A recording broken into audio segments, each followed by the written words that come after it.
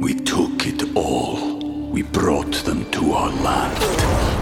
An endless night, ember hot and icy cold. The rage of the earth. We made this curse. Carved it in the blood on our backs. We did not see. We could not, but she did. And in the end... What will I become? Senua's Saga. Hellblade 2. Play it now with Game Pass. Just a reminder that the Dear Prudence podcast happens twice a week. Slate Plus members get an additional mini episode every Friday. Sign up now to listen at slate.com/prudipod. Dear Prudence. Dear Prudence. Dear Prudence. Dear Prudence. Dear Prudence. Dear Prudence. Dear Prudy. Do you think that I should contact him again? Help. Help. Thanks. Thanks. Thank you.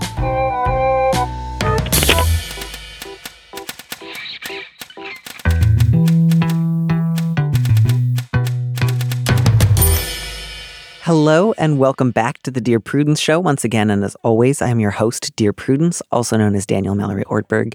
With me in the studio this week is Elizabeth Freeman, a professor of English at the University of California, Davis, specializing in, among other things, gender/sexuality studies. She's written 3 academic books. There's a little postscript here, but frankly, I don't think that I want to read it because I don't know that my audience would find them boring, and I refuse to run your work down for you. All right. Or rather, run my audience down for you. All right, Fluffer. Thanks for all that. Okay, so I'm glad that that's how we began, because I think it's important every once in a while to try to develop at least a slightly antagonistic relationship with one of my guests, because otherwise all we do is agree and say things like, I think that's reasonable. I think you're reasonable. This is so reasonable. And that's not to say that I want you to think of yourself as my enemy today, but I do like the idea of seeking out ways to bring different perspectives wherever we can. Okay. I'm ready to have that different perspective. Well, would you then please be so good as to read our very first question? I shall. The subject is bisexual problems. Dear Prudence, I am a bi woman in my late 20s. I lost my husband 9 months into our marriage in a motorcycle accident. The next year, I started seeing a woman. This news fractured my relationship with my former in-laws and several members of my own family. After that, I started to see Kit, a lesbian I met online.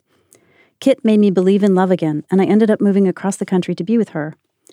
Our relationship broke down after Kit accused me of sleeping with my married straight coworker after several late nights at work. I offered up my phone and email so she could see everything. Kit apologized, and we tried counseling. It didn't stick. I ended up moving out and losing a big chunk of my social circle, since they were primarily Kits. Right now, the world feels like it doesn't want me to be me. It is just easier to slide into a box everyone can check off and be done with it. The few times I've tried going and making friends in specifically GLBT spaces, I have been lectured that I have straight passing privilege, or the 3 lesbians I had in my life outweigh the one I had with my husband. I've tried dating again with a bi profile, and I either get the creeps or liars catfishing for a threesome. The icing on the cake was being approached by a straight couple in my biking group who were trying to spice up their marriage and asked if I was interested in having sex with the wife while her husband watched. We had talked maybe 4 or 5 times before. I told them I was sorry, but I had high standards that they just didn't match. But they could always try hiring a prostitute. I stopped biking. I'm not trying to one-up anyone's struggles here, but I feel completely alone. Is there something broken in me? So there's a lot going on here. And I feel so deeply for this letter writer who has been through the mill. I think part of what I just get out of this letter is she has not had a lot of people in her life who have been able to help her grieve the death of her husband. Mm-hmm. She's been through some really nasty breakups, all of which would take anybody a long time to recover from. Mm-hmm. Let's not forget the cross-country move itself. Yeah. A jolt to the system. Yeah. I do just want to throw out there, I think the one reason I left that second to last line in there was because I think often when someone feels like they're in a really rough place, they'll kind of turn to like, at least I can get a dig in on a sex worker.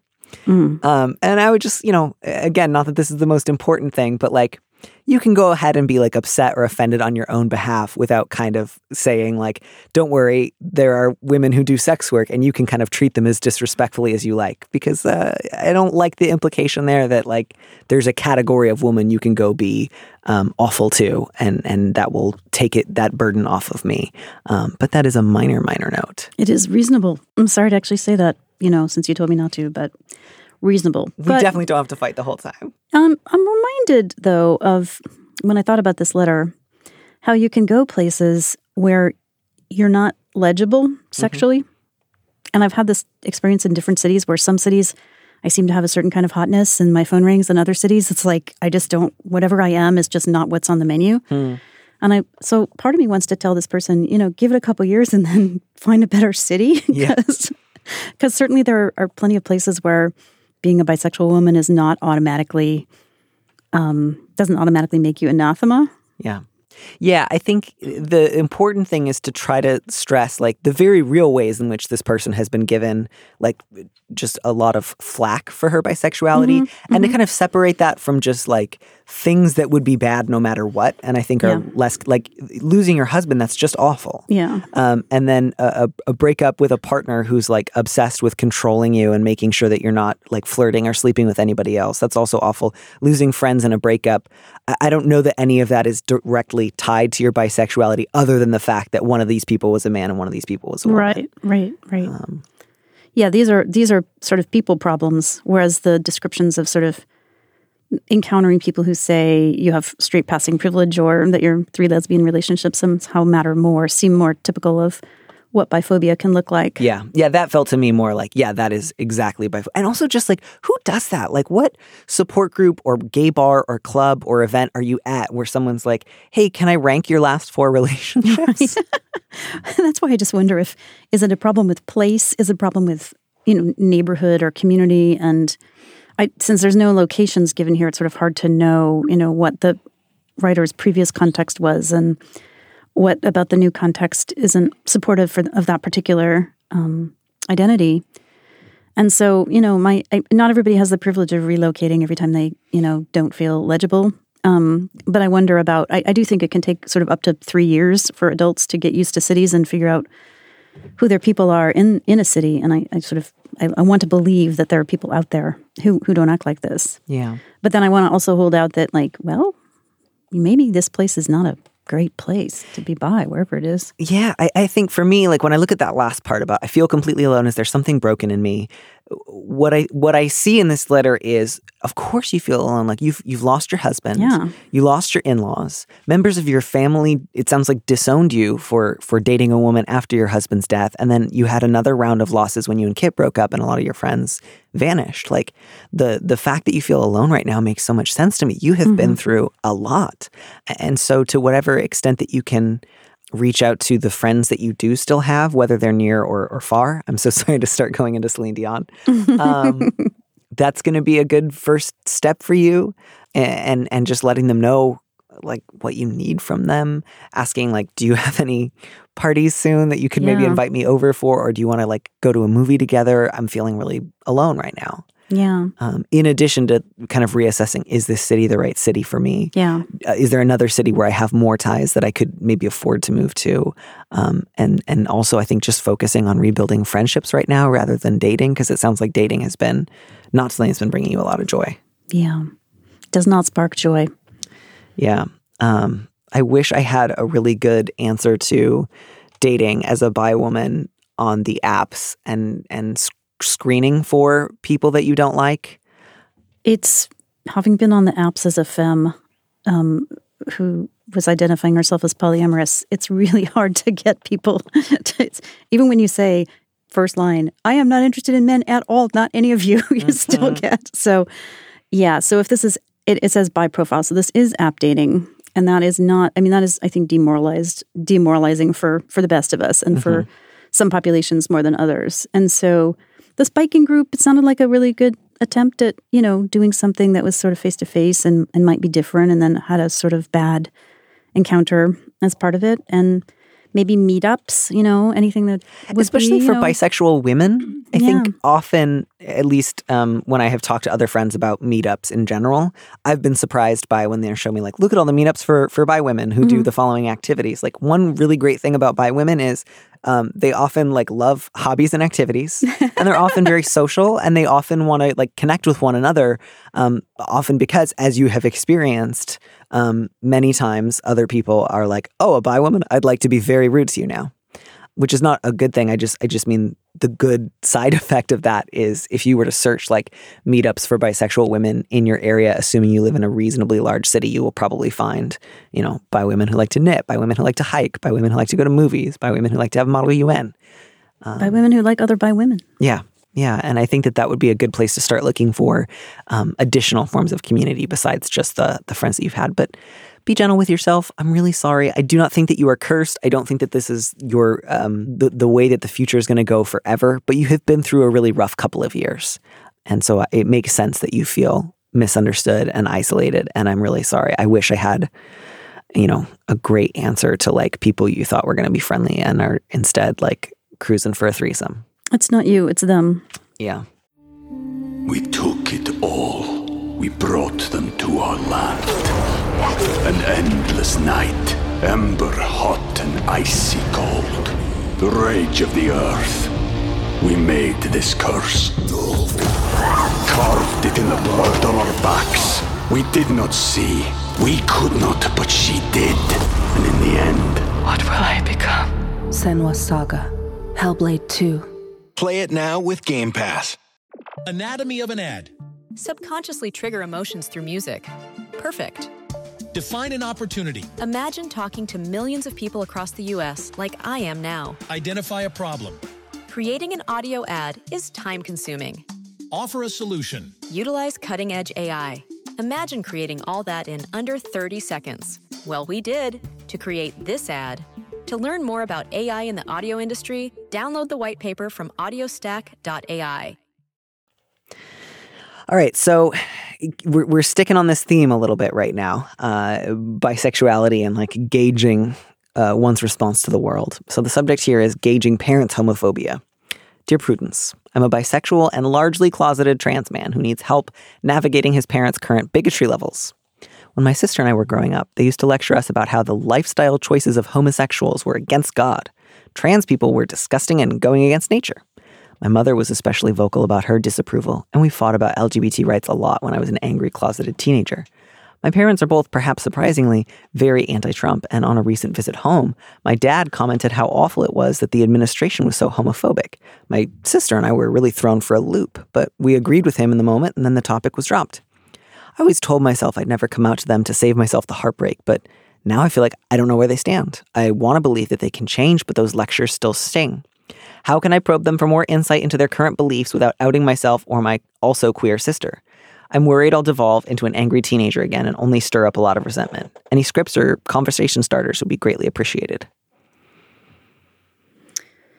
How about that, Trump? That's a good conversation starter. Mm-hmm. I mean, I was sort of thinking Trump's done very little that's good in this world, but maybe these parents having shifted their views because of Trump would be one of very few kind of good outcomes. And I wondered if it wasn't possible for this writer to stick to Trump as the topic, in order to draw. Right, because that's one of the few points that they have in common is like, we both don't like this.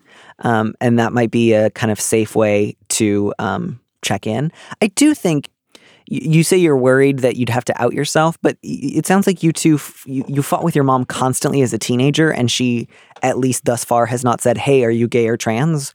Or bi or trans. So it sounds like you're able to push back against that idea kind of a lot without either of your parents asking, do you have a personal connection to this conversation? So I actually do think you have more grounds to bring this up without worrying about being outed than you think. And, one of the nice things about being closeted is if someone asks you if you are bi or gay or trans, you can just lie. That's the one like fun part of being closeted is you can just like, you can lie when they're like, well, are you bi? And you'd be like, nope, straight. But then there's also the Trump conversation might produce little openings like, oh, wow, Mom, that's such a compassionate thing you said. That makes me feel really good. It's something that a lot of people that I love would really resonate with them. Yeah. You can sort of slowly give where you're not actually coming out, but you're sort of acknowledging and appreciating the shifts that you see and linking it to something real life that may not be you, that might move them even further. And, if you're worried that you'll devolve into an angry teenager and you just want to focus on like asking an open-ended question, you could maybe try to schedule a phone call, or even, I don't know if you often talk with your parents over email. That's another possibility. But yeah, I think just say, I was really moved to hear you say what you said the last time I visited. And I was just a little bit curious about when that changed for you. And I think trying to find a way to say that doesn't put them quite on the defensive of like, you used to be the worst homophobe in the world and now you're not. What happened? But if you're hoping to open up a possible conversation that doesn't begin with defensiveness, I think just, to start with, it meant a lot to me to hear this. I'm curious, how you got here, what you've been thinking about this, what's changed for you. Yeah. Parents do sometimes change their minds or grow. Yeah. So. Yeah. And they don't always do so by like then immediately realizing, oh, and I did all these things that were really messed up and I need to apologize. Like that might still take a while. They may just very much be in like, oh yeah, I guess I used to be a little bit against it, but I'm totally great now. Whereas you have a pretty clear memory of just how not great they used to be. And that'll, be up to you to decide when and how intensely you want to say, like, as I recall, you really, really, really were against this when I was a child, and we often fought about it, and that was sometimes hard. And that's okay for you to hold on to, too, even if they have changed now. You're still allowed to be hurt by the way that they talked about queer people in the past. All right. Yeah. My only other thought there is you get to stay closeted to your parents as much as you would like. If at any point you are planning on pursuing any forms of medical transition, it may be good to at least have like a backup plan for if they notice something. Because sometimes if you do pursue medical transition, it's not about deciding when you want to tell someone so much as them saying like, you sound like you have a cold 9 times, and then saying, why do you sound like you have a cold all the time? And then you have to talk to someone you didn't plan on talking to. And I speak from experience. So just a thought, nothing you have to worry about right now, of course, but maybe tuck that away in the back of your mind. Hey Slate listeners, I'm Christina Cauterucci, the host of Slow Burn, Gays Against Briggs. I want to tell you about a special event we're doing at the Tribeca Film Festival in New York City on June 13th. To celebrate this new season of Slow Burn and Pride Month, we're hosting an exclusive live taping of the show with special guests, including civil rights activist and Black Lives Matter organizer DeRay McKesson, comedian and singer Esther Fallick, Eric Marcus, the host of Making Gay History, and Sam Feder, director of the Netflix documentary Disclosure, about the depiction of trans people in film and television. We'll dive deeper into this season and talk about the lasting impact of the Briggs Initiative and the continued fight over LGBTQ rights in schools. It'll be the perfect way to celebrate Pride Month this June with LGBTQ stories and voices across generations. Again, that's June 13th at the Tribeca Film Festival in New York. You can get tickets now at tribecafilm.com/slowburn. Hope to see you there.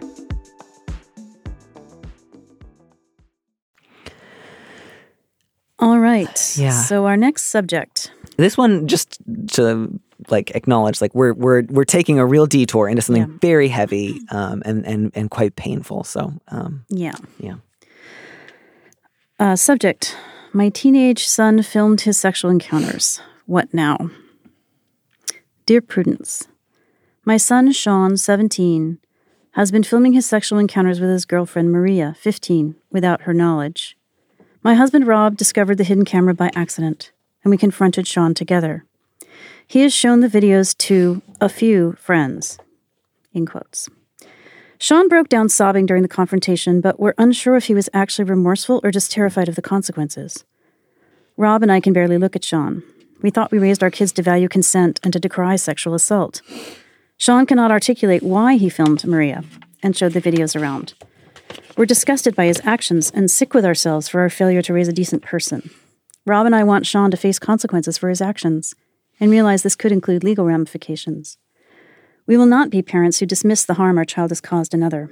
We don't know how to proceed, though. contact Maria and her parents? Take Sean to the police? I'm also afraid I will never like my son again. Right now, it's hard to summon love for him. Are we being vindictive? Any guidance would be welcome. I mean, this one has just been like keeping me up at night.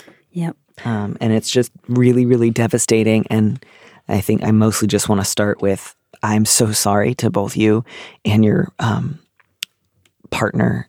I understand the ways in which it would just feel like overwhelming. And I think, you know, at least for the part of you that's like worried about whether or not you will ever like your son again, I would give yourself a lot of freedom there to not worry about that.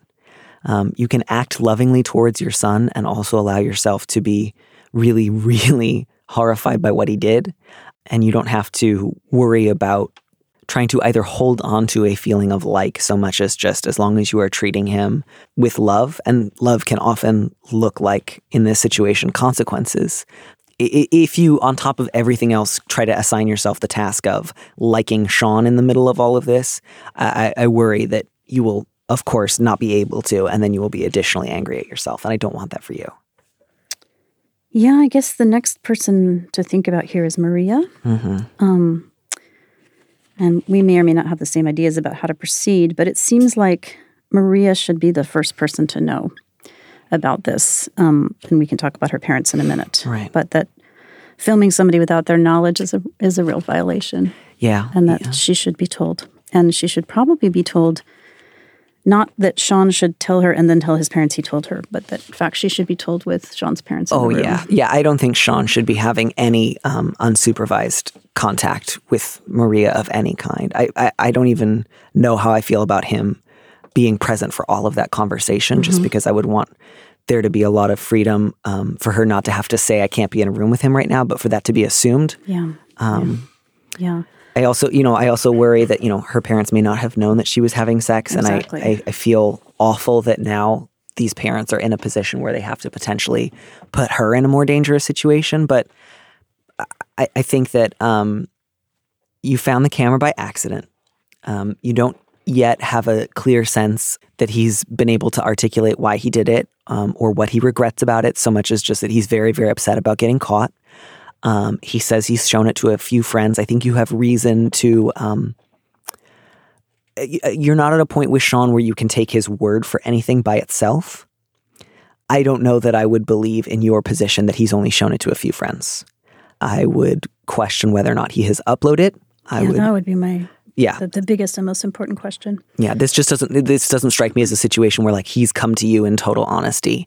And so I do think one of the things that you have to take into account is even if you had not decided to go to the police, it may come out that he has committed like a more public crime and that there is evidence on various websites. And that at that point, it would be out of your hands whether or not to go to the police in the first place. So that means get a lawyer. That seems very clear. Yes. That you need a lawyer, whether, just on hand. And I would say that you need to let Maria know what's happened. Yeah. And then it's up to Maria in some ways, right? That Maria can say, I want these tapes or videos destroyed. Yeah. And then if they come back, if they've been uploaded and they come back, then that's another phase of this whole thing. Yeah. Yeah. And I would just stress too, I think the importance of the lawyer is not about making sure that Sean can avoid all and every consequence, but also because, jail, prison, the judicial system, that is not like a perfect and holistic response to even serious harm like the harm your son has caused. And it will be important for him to have an advocate. Getting a lawyer, I don't think is the same thing as trying to make sure that Sean gets off the hook. So if there's just a part of you that feels uncomfortable about hiring a lawyer for him, I can understand that discomfort, but I also think that it's part of the consequences, not about escaping them. Yeah, I would say 15 is such a hard age. Like if she were 18, I would feel much more like, yes, we just talked to her. But 15, I feel I could kind of go either way on in terms of like, do we tell Maria and her parents together? Or do we tell Maria and then tell her parents? I'm not 100% sure on that one. I'm inclined just, knowing what I know about survivors of various kinds of sexual assault, which this is a sexual violation. Yeah. To want Maria to get to say something about that. And that's why I hesitated to take Sean to the police. First and foremost, you mean? Yeah. Yeah, I think because I'm not so worried about Sean, actually, as I am about Maria, with both her parents and the police. Yeah. And that at the very least, I would want to start. And again, a lawyer might advise something different, and I don't have the expertise to really know. But I would want to start with Maria and say, "You've been violated. Yeah. What do you want to do? What do you want to see happen?" Yeah. Of course, there's a chance that not having told her parents in the first place will then put these parents in a position of liability. And I just don't have the expertise to be able to I think is why the lawyer is good, because the lawyer could, like, this would be my instinct just in terms of like what would, community justice potentially look like. Right. But if that would put you in a legal situation where you are an accessory to a crime that your son has committed, don't do that. You don't want that. Don't commit any crimes. Yeah. So yeah, I would say consult the lawyer, and then if it is possible, inform Maria first. I think the parents should do it. Mm-hmm. I don't think she should have to find out from him, partly because, again, I don't trust him. I don't think so. But because I think she will get the complete picture from you in a way that she might not from him. Yeah. And to really stress both your shock and horror, your desire to let her know immediately.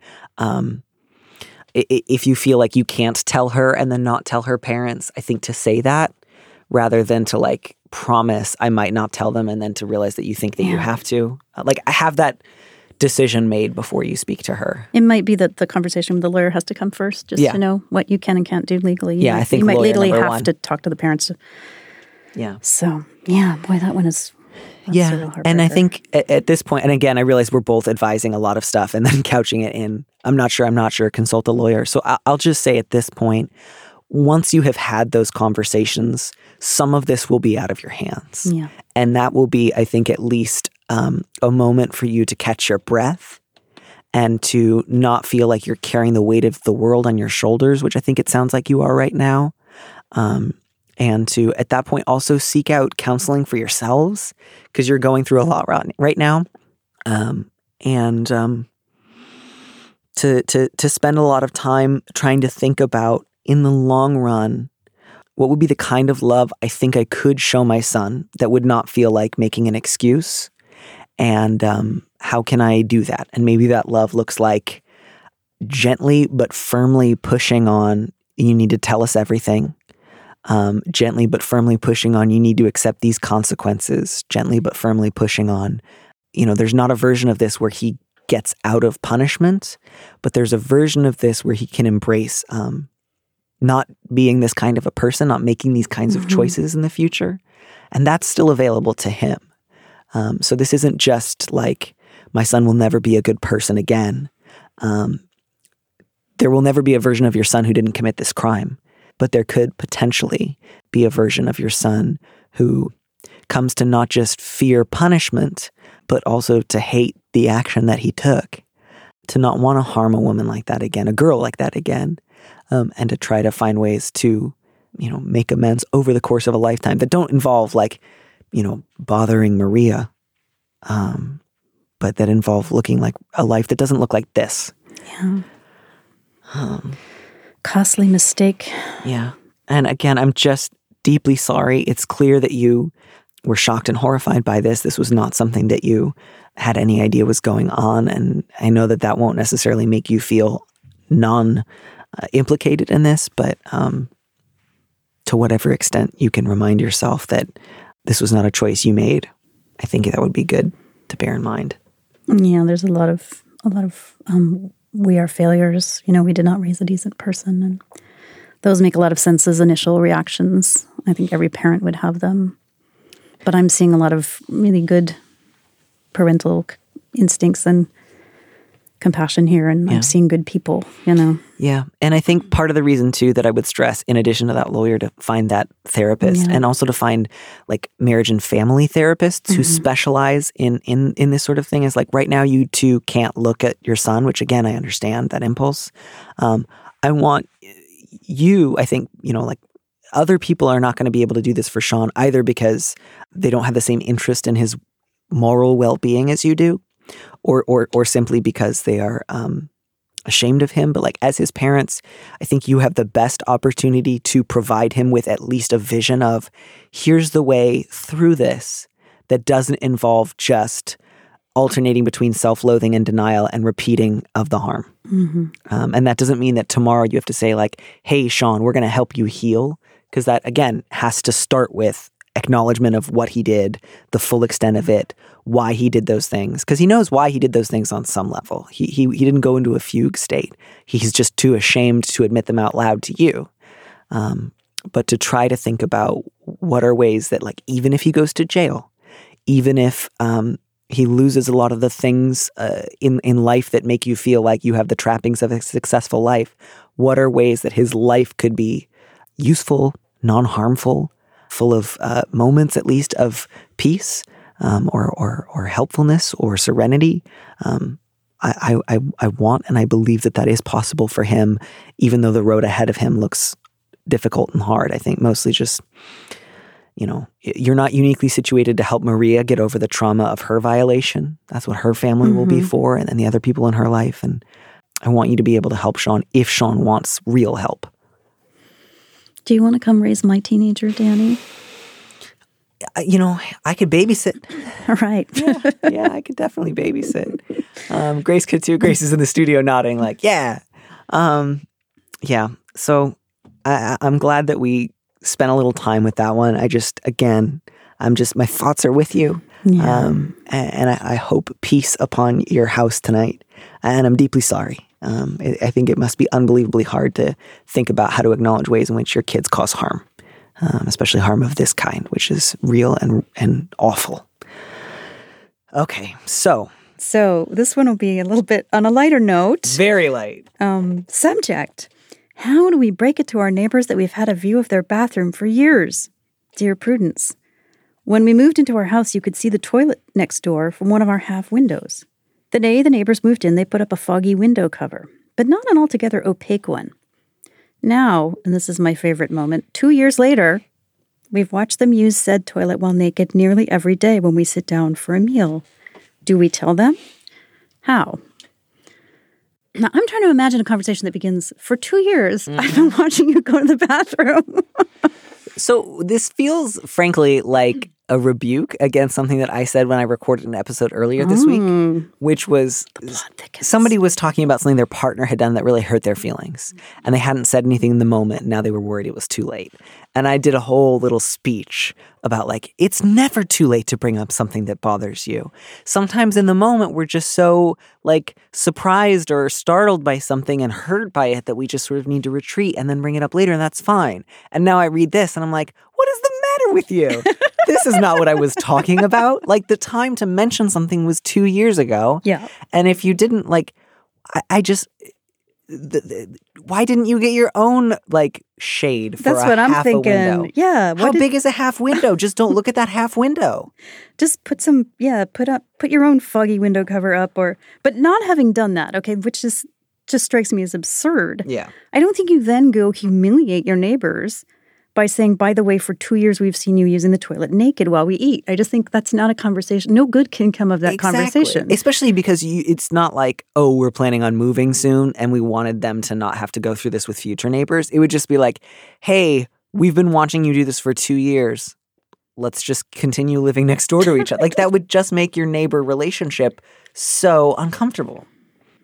Yeah, so get a shade. Yeah. Or move the dining room table or whatever you need to do so you don't see it anymore. And I would just say nothing. What's the point? What are you trying to accomplish? Get some blinds for your half window. If it is like a stained glass Tiffany window and just the pride of your home, then yeah, move the table. There are definitely, no one is like coming around at 6:30 every night, prizing your eyes open and forcing you to stare out the window at this bathroom. This is on you. Make different choices. All right. Moving on. So I was just so relieved to like have a very clear one. And I was just like, there is no moral gray area here. Small stakes, your fault. Right. I like that kind of letter. This last letter is all you. Okay. Subject, not my dream life. Dear Prudence, I'm in my 30s. I have a wonderful husband, a baby on the way, and a safe place to live. But none of this is what I wanted. This may seem whiny, but I feel like I'm mourning my dreams. I've been rejected from grad schools and jobs, so I'm trying to enjoy the life I never planned. I wanted to live on my own, have a dog, work at an office job, and have a girlfriend. But I haven't been able to achieve it. I've done a lot of work and therapy with my depression and finding joy in unexpected situations. I'm not utterly unhappy. Is it wrong that I feel sad sometimes? No, I mean, very simply, no, it is not wrong that you feel sad sometimes. It is never wrong to feel sad sometimes. But yeah, it sounds like the life that you wanted is very different from this life right now. Mm-hmm. The thing that I feel the most curious about, and the thing that kind of raised the biggest question mark to me was, do you want to have a baby? Because you don't quite say, I never wanted a baby, but you never said that you wanted one, and you don't say whether or not the baby is planned, and you don't say whether or not you're excited about it. And so I just want to check in. Do you want to become a parent? Do you want to have a baby? And if the answer to that is no, what are your other options right now? It's interesting that you've fastened on that because, of course, absolutely true. And have a dog is not the same as have a baby. No, not at all. Right? Then the mind for me was have a girlfriend as opposed to a wonderful husband. That's the other way the life could be really different. The girlfriend thing was my second biggest thing. I just meant like a baby has a deadline. Well, exactly. So, I mean, I sort of feel like you could actually have a husband and a girlfriend. There are lives that will provide that for you. There is not a life that can provide you with a baby and not a baby at the same time. Mm-hmm. So you're right. That seems like the more urgent question. But I think that's when you imagine a girlfriend, is it like, and guys are cool too? Or is it more like this guy was really nice to me and I felt sort of guilty for not figuring out that I don't like men sooner, and his house is nice and he's friendly and I guess this is good enough? Because if it's that one, and if you're thinking like what I want is to be with women, I think the sadness makes a lot of sense. I think if you are a lesbian and you are married to a man, sadness might often result from that, especially if he doesn't know about it. And if there's not kind of like a mutual sense of this is part of the dynamic of our marriage and we figure out how to make that something we can talk about. Yeah, and then the other element is the work at an office job, right? So living on your own, you also can't live with other people and live on your own at the same time. Right. But you know, there's a safe place to live on the one hand and working at an office job at another, and the other part of the sort of dreams I didn't get to happen. So then I wondered, did this letter writer's husband insist that they stay home, right? Is this a person who doesn't want to be a stay-at-home parent and yet, because there's a safe place to live, sort of has to be? Yeah. I know that people do decide that there are jobs that don't pay enough to pay for the childcare you have to work the jobs, and so they sort of stay home because that's what makes most economic sense, but it doesn't make them happy.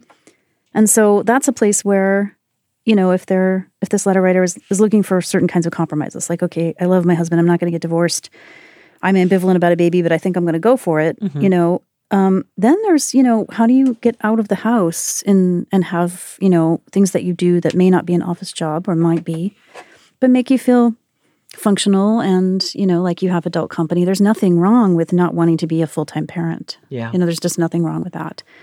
And it may be worth paying for the childcare to have a, you know, if you decide you do want a baby and go through with the baby, to have, you know, some horizon that's a work horizon. Yeah. And I think really that question of like, is it wrong to feel sad sometimes? No. I think part of the question just facing you right now is how much do I want to base my future decisions on this level of sadness? Mm-hmm. And that's something that I think you learn more about the more you share with other people. Mm-hmm. So certainly the therapist. You know, you say that you've been talking to your therapist about your depression, but I'm curious if you've said, I really wish I had a girlfriend, or I'm not sure I want a baby, or part of me, like, is it like I want to acknowledge and mourn these other lives that could have been, or is it like when I imagine the next 18 years of my life raising a baby with this man, do I want to like claw off my own face in despair? Like, gauging how intense the sadness is when you envision a particular future, I think might be helpful in terms of, okay, maybe this is one of those things that I just share about in therapy sometimes. Maybe this is something I share with my husband, even if I risk the possibility that he will be scared. Mm-hmm. Maybe this is something where it's like, okay, I need to hit the eject button with this plan for my life. Yeah. And it's interesting, that question about sort of being in your 30s, you know, where you have chosen a life that has, it's not like choosing a major. You know, you can't sort of change your mind tomorrow, and it sort of feels like, oh my God, now the stakes are really high. And what do you do with the lives you thought you were going to have? You know, and sometimes the answer is, well, you sort of realize that you have good things from this one and it's okay to let them go. And other times you think, oh my God, it's my last chance to have the life I really wanted to have, you know? And those are things that a therapist can help you work out and think about. Especially because a lot of some of these things, as you say, you can't have both a baby and not a baby. But some of these things, you can have elements of this. So like if part of the living on your own thing is like, okay, it's not that I don't want to be with my husband, it's just that I want more independence. To figure out, again, like, if you're close to having a baby, getting a lot of independence can be challenging, but thinking about ways in which you can set aside time for yourself each week.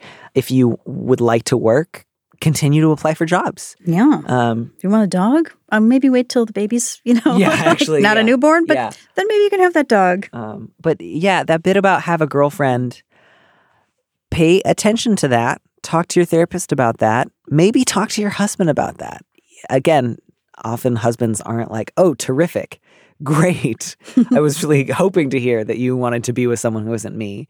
But if it's a big thing, and if you think it's probably going to be a big part of your internal experience over the course of your life, it will not feel good to hold this one in until, 15, 20 years later. You're like, well, I need a girlfriend in 5 minutes or I will scream and scream and scream. Though I'm here to say, if you decide you want a girlfriend in your 50s, life is good. Yeah. It worked for Kelly McGillis. It can work for you. Actually, I think she came out earlier than that, right? Oh, I don't remember. It was back in the days when, there was so much speculation, someone might as well have been out. Yes. Yeah. If you had ever been featured on the cover of The Advocate with like the big fake face over your face, talking about the glass closet. Exactly. Yeah. But yeah, this is hard. And I think it can also just be hard if you are already dealing with depression, that sense of like, can I even trust my own feelings? Yeah. And so if you have found that therapy has only been a little helpful and you have not yet considered whether or not you would try some medication, that might be another avenue to feel like, again, not all medications are safe for when you're pregnant. So talk to a whole bunch of your doctor.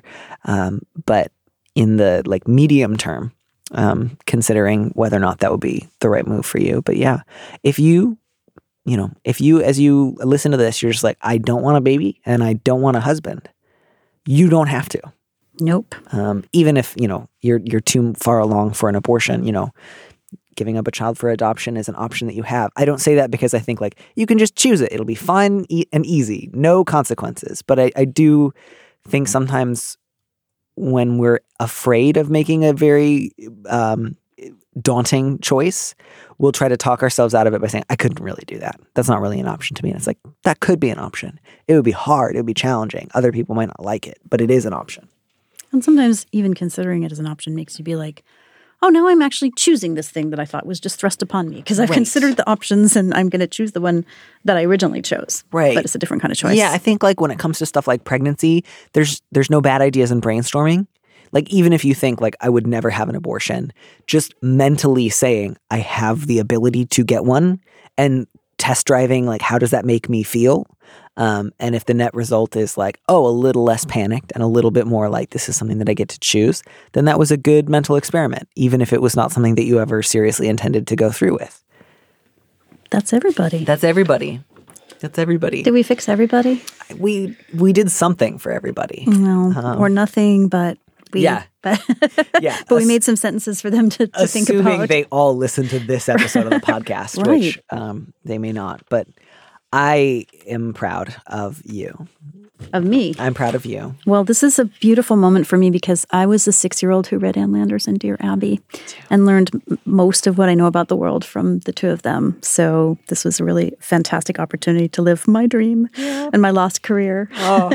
I would have liked to be Miss Manners, too. That was another. Oh, she was great. I always loved when she spoke in the third person. I thought that was the coolest shit.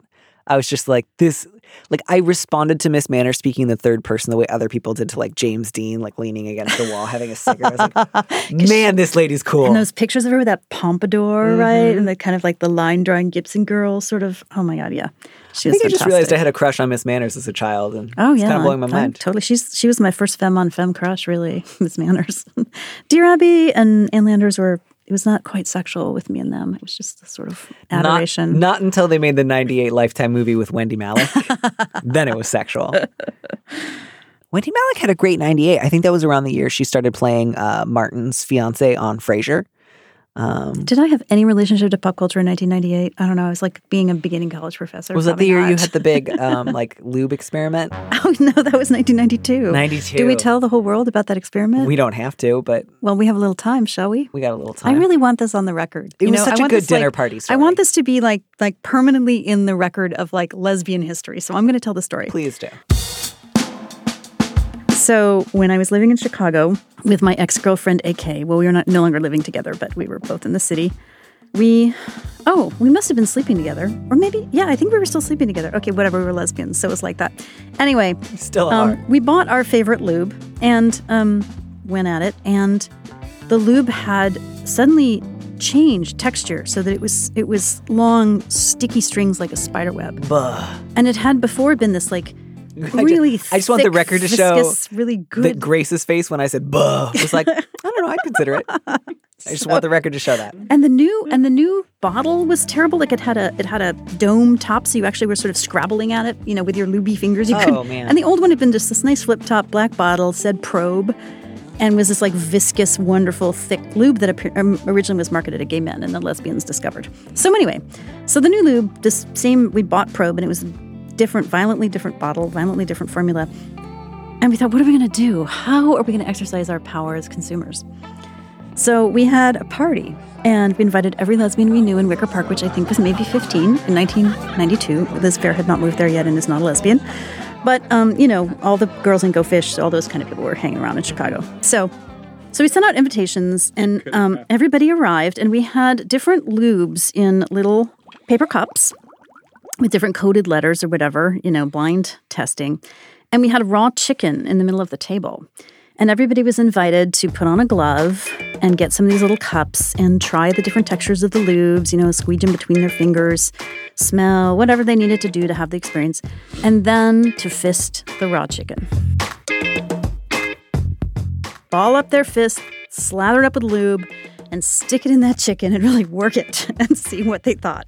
And then we had a sort of a survey or like a thing they could fill out with the different lubes and did the chicken have an enjoyable experience, and et cetera, et cetera. And then we took these surveys and we crunched the data with some kind of, 1992 software. I have no idea what it was until we'd come up with some really scientific results. And then we wrote the company, which was called Davrion Laboratories, which I think was like a guy named Dave and a guy named Ryan. I kid you not. We said, we had this party, we had this chicken. The results are that this old Probe, which we had a bottle of to be part of this test, that old Probe is vastly superior to your new formula. And we beg you, please, to use our scientific research for the good of humanity and bring back old Probe.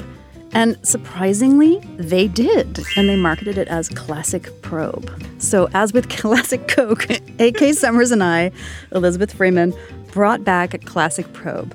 I'm not sure how long it lasted, I'll be honest with you. I'm not sure whether they were ever able to make a go of it in terms of marketing. But it really is kind of the only research I've ever done. And I'm an academic, and I've been an academic for 25 years. It's the only research I've ever done that's really changed the world. So I'm just looking this up right now, and it does appear that Probe Lube is still in business.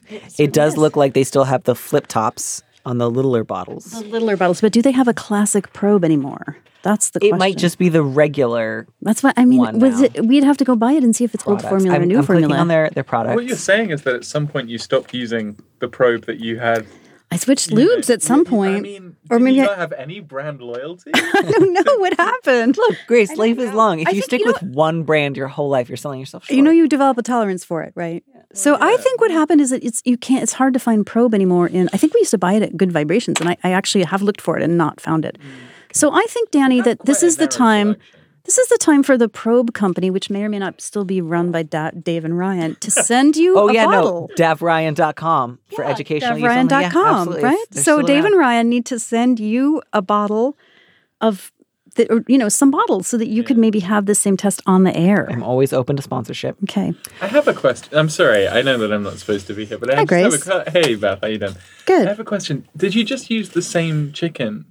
The same chicken. It was kind of a train. We kind of pulled a train on the chicken. I'm sorry. I mean, that seems like a slightly unfair test because the chicken. The chicken would be, it was. The chicken's kind of against a show. Maybe we had a control chicken and an experiment chicken. I can't remember. Yeah. I do know that we were really worried that our guests were going to all end up with salmonella from having like raw chicken all over them. We sort of held our breath for a week waiting to see if we'd done something terrible. All I can think of is just that Kids in the Hall sketch that ends with, oh, lesbians, they get so much done in a day. It's true. Just truly we really proud did change the world. of your commitment to market research. And on that note, Beth, I think we're going to have to call it a day and say that maybe that helped someone. I really hope that it fixed somebody's problems. Thank you so much for having me, Danny. Thank you so much You're for a beautiful being here. person. It was delightful. It was. Thanks for listening to Dear Prudence. Our producer is Phil Serkis. Our theme music was composed by Robin Hilton. Don't miss an episode of the show. Head to slate.com/Dear Prudence to subscribe. And remember, you can always hear more Prudence by joining Slate Plus. Go to slate.com/PrudyPod to sign up. If you want me to answer your question, call me and leave a message at 401-371-DEAR. That's 3327. And you may hear your answer on an episode of the show. You don't have to use your real name or location. And at your request, we can even alter the sound of your voice. Keep it short. 30 seconds, a minute tops. Thanks for listening.